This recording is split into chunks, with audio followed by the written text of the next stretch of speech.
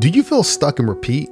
Are you in a loop of missed opportunities, unmet goals, feeling stagnancy in your personal growth, and a nagging sense of underachievement? I know you want more. That's why I'm inviting you to join our Year in Review private audio course, Pivot for More in 2024. Break free, design and live a life where you are winning at work and at home. You'll learn to celebrate your wins, learn from the losses, realign your life's goals with your true potential, and reignite your journey with a clear, powerful plan. Act now. Text PIVOT to 1-804-913-2579. Make 2024 the year of no regrets. As an engineering leader, you know firsthand that achieving work-life balance can be hard. Many business owners struggle with the balance between their personal lives and their work. This leads to stress and a feeling of regret. But that's not the case for the listeners of the Engineer Your Success podcast with Dr. James Bryant. This podcast provides tools, tips, and techniques to help you achieve success both in business and in life. Tune in. Let's engineer your success today.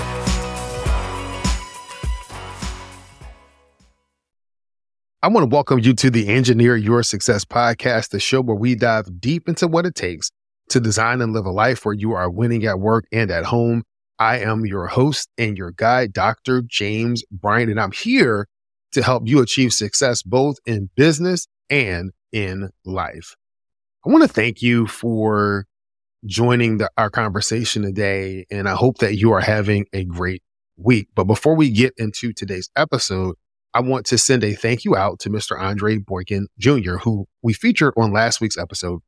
He was dropping knowledge on mentoring young engineers. And so I really enjoyed our conversation. Also, I want to let you know that the Pivot for More in 2024 Year in Review audio course is live. This is a 14-day audio course. And you may say, James, why am I going to take a 14-day course? Here's the deal. Each day you have 3 to 5 minutes of content that's walking you through the steps that you will need to help you build your year in review. So you're looking at this past year, what went well, what didn't go well, what do you want to improve on, and then building in your goals and your plan for how you are going to pivot for more in 2024. You can get access to the course. It's complimentary. Text PIVOT to, and that's PIVOT, to 804-913-2579.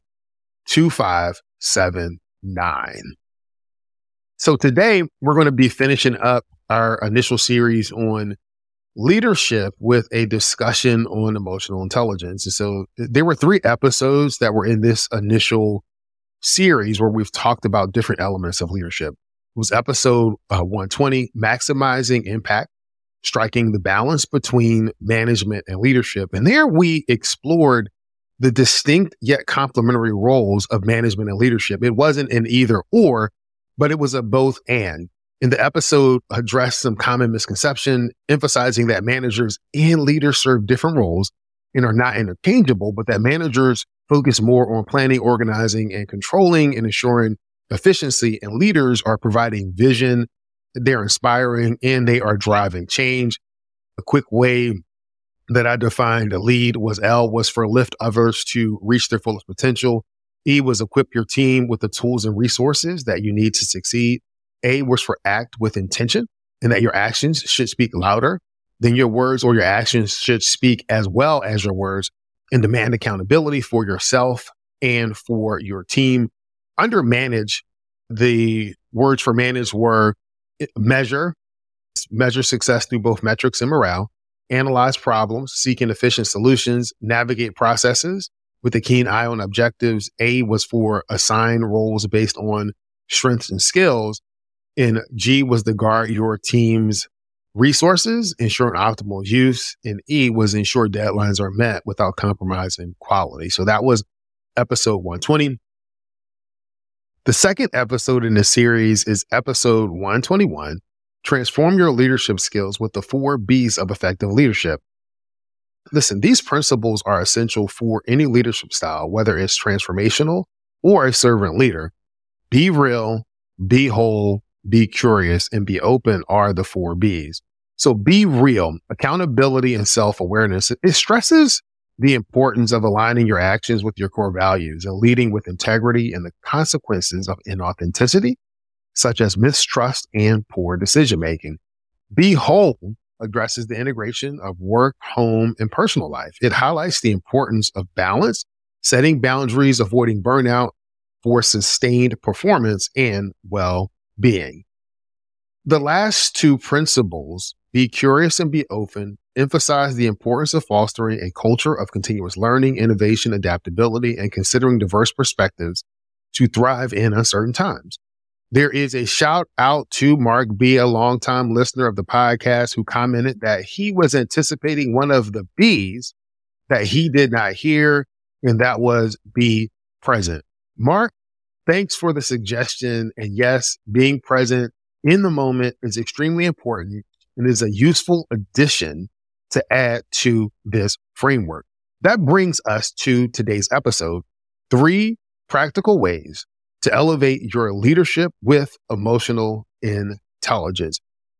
If you've been in the field of engineering for any length of time, or if you're on the outside looking in, you've probably heard the stereotype that engineers are often seen as the epitome of logical thinkers, precise, analytical, and driven by data, right? Driven by data, and that we engineers lack communication skills, that we lack people skills. How many times have you heard people say that engineers are horrible communicators or that we don't understand how to deal with people? Here's the reality. I don't believe that it's true. However, in school, we're taught to use equations and formulas and to solve problems. We are not taught the subtleties of effective communication and the best ways to connect with people or the best ways to deal with interpersonal conflict. But one of the best ways to grow in effective communication and the ability to connect with others and to elevate your leadership is to increase your emotional intelligence. So whether you're leading a team or managing a project or just navigating and growing your career, the ability to navigate complex human emotions is absolutely critical and crucial for your success. So let's talk a little bit more about emotional intelligence. So emotional intelligence, EI, also known as the emotional quotient, EQ, it refers to the ability to perceive, control, evaluate emotions in oneself and others. It involves a set of skills that helps individuals recognize and understand their own emotions and those of others, and to use this awareness to manage behavior and relationships effectively. Emotional intelligence is composed of 4 key domains: self-awareness, self-management, social awareness, and relationship management. Each has its own set of competencies, but the concept of emotional intelligence includes, self-awareness, recognizing one's own emotions and their impact. 2, self-regulation, which is self-management, managing or redirecting one's own emotions. Motivation, and that's the ability to harness emotions to achieve goals, to harness emotions so that you can respond and not just react. Then there's empathy. That's understanding the emotions of others. And that flows into your social skills, managing relationships and building networks. So when we think about the history of emotional intelligence, Peter Salovey and John Mayer in 1990, so they really coined the term emotional intelligence. It was popularized by these 2 psychologists, and they defined emotional intelligence as a form of social intelligence that involves the ability to monitor one's and others' feelings and emotions, to discriminate among them, and to use this information to guide one's thinking and actions. Then you have Daniel Goleman in 1995. This is where the concept gained a wider recognition with Goleman's book, Emotional Intelligence. So he extended the model to include a range of competencies and skills that drive leadership performance. So we've been talking about emotional intelligence. We've done a little bit of definition of what it is, but really, what are some ways that it's applied? If I think about it in the workplace, I think emotional intelligence is considered crucial for effective leadership, team building, communication. It helps in managing stress, conflict resolution, and fostering a positive work environment. From a personal development perspective, it's really about understanding and improving emotional intelligence can lead to better self-awareness, healthier relationships, and improved mental health when you are able to work on that area. Well, in this podcast, we talk a lot about winning at work and at home. But one of the questions as it pertains to us as engineers is, do engineers or are engineers emotionally intelligent? I know what my answer is, but let's think about the traditional view of engineers. And I hinted at this a little bit earlier. One, the analytical mindset, logical to a T, mostly focused on facts and driven by data. And that's not without good reason. I mentioned earlier about how we've been trained. Our education and our work hinge on precision calculations and an unswavering reliance on proven scientific principles. So there's nothing wrong with the traditional view of how we think or how we work as engineers or professionals. But there are some common misconceptions that I would say about engineers. And I just want to throw it out on the table. We've hinted, alluded, but I think these are misconceptions because not all engineers fall in the same neat bucket or the same pile. So here are those misconceptions.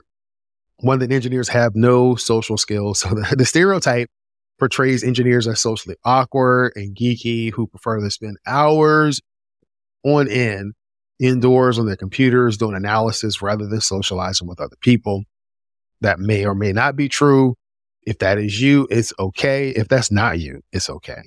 Another misconception is that engineers are not creative. This is a myth that assumes that engineers only deal with logic, math, and science, and that we have no artistic or imaginative abilities, implying that the typical engineer is more right brain focused, leaning more on that logical part of the brain and not really unleashing creativity. But listen, we use creativity in how we solve problems and how we apply those equations and the other tools and analysis that we have. We're just creative in a different way. The other one is that engineers have poor communication skills. So this is a misconception that implies that engineers are not good at expressing themselves or writing reports or presenting their ideals. I've said this before and I'll say it again. I believe that engineers are great communicators, but here's the caveat. We're great communicators to other engineers. We're great communicators to people that understand what we're talking about and understand our language. Engineers struggle like other people struggle in their ability to communicate with people that are speaking a different language, that are coming at it from a different point of view. I've said this in the past that everything I needed to learn about effective communication, I learned in the first 3 years of marriage because my wife and I communicate differently. And so I had to learn how to repackage what I was communicating in a way that she could receive it and take action, whether that action was to go along with what I was saying or to say no. I had to learn to do that. But when you look at all of these misconceptions and you begin to let's get an equation together, right? No social skills plus poor communication plus lack of creativity leads to no emotional intelligence or very low emotional intelligence. But here's the key question to consider for today's episode. Do you believe that your emotional intelligence is fixed? Meaning that it is what it is. This is how you're wired and that's it. Or do you believe that you can grow or increase your emotional intelligence? Here's what I believe and what I know to be true for me. Just like I spent time learning how to be an engineer, right? I learned the basics, the fundamentals, put those things into practice, both in school, then in the field. I didn't just turn into an engineer overnight, but I was able to grow in my ability to think, to solve problems, to apply those skills in the field of engineering. I also had to learn to grow in my emotional intelligence. And that required me to grow in that area so that I could win at work and at home. So when I began to grow in my ability to or increase my emotional intelligence, I noticed a difference in how I was able to communicate and connect both at work and at home. And so does emotional intelligence help you win at work and at home? And I would say absolutely true. If you think about the makeup of emotional intelligence: self-awareness, self-management, social awareness, social management. So we think about self-awareness. So you recognize your emotional triggers and you understand how they influence your behavior and the quality of your work. For example, if you're feeling stressed, you know how that stress impacts the interactions with your colleagues. And you can begin to take steps to mitigate its impact. But why is it that it may be easier for some of us to see the impact of that at work, but the same thing is true at home? So understanding your feelings, how they impact your behaviors, and how they affect your relationships with family members is key for a thriving family or personal life. If you've had a bad day at work and you are emotionally drained, do you think that's going to have an impact on how you react or respond to things at home? Well, I know it does for me. And when I begin to learn to do that, you start to learn some of the self-management practices, which would be part 2, self-management. So at work, you effectively manage your emotions. Why? Because you want to foster a productive work environment. So you might employ strategies such as taking breaks when frustrated or channeling excitement into enthusiasm when you're working on a project. These same techniques are handy at home as well, because managing stress is crucial for creating a peaceful home environment and setting a good example for others, such as your children or your spouse. The other one is social awareness. So at work, this translates into being attuned to the emotional climate of your team or organization. You become skilled at picking up on the social cues, which helps you collaborate more effectively and navigate the office dynamics. Listen, that's a lifesaver at home too. Being sensitive to the moods and emotions of others in your household helps in recognizing when family members might need support or space. Relationship management. When you're able to resolve conflicts, inspire and influence others, and build strong partnerships, all of which contribute to effective team leadership and harmonies at the workplace. At home, you maintain effective and fulfilling relationships by managing emotions constructively, such as through compassionate communication and by addressing conflicts with understanding and empathy. Building emotional intelligence is an ongoing process that requires intentionality and commitment, the same intentionality and commitment that you put towards growing your career, growing your knowledge.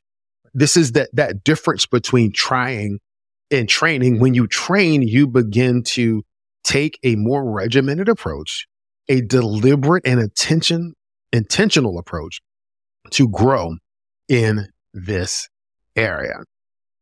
Emotional intelligence plays a crucial role in effective leadership. So here are 3 practical ways to elevate your leadership skills using emotional intelligence. 1 is develop self-awareness.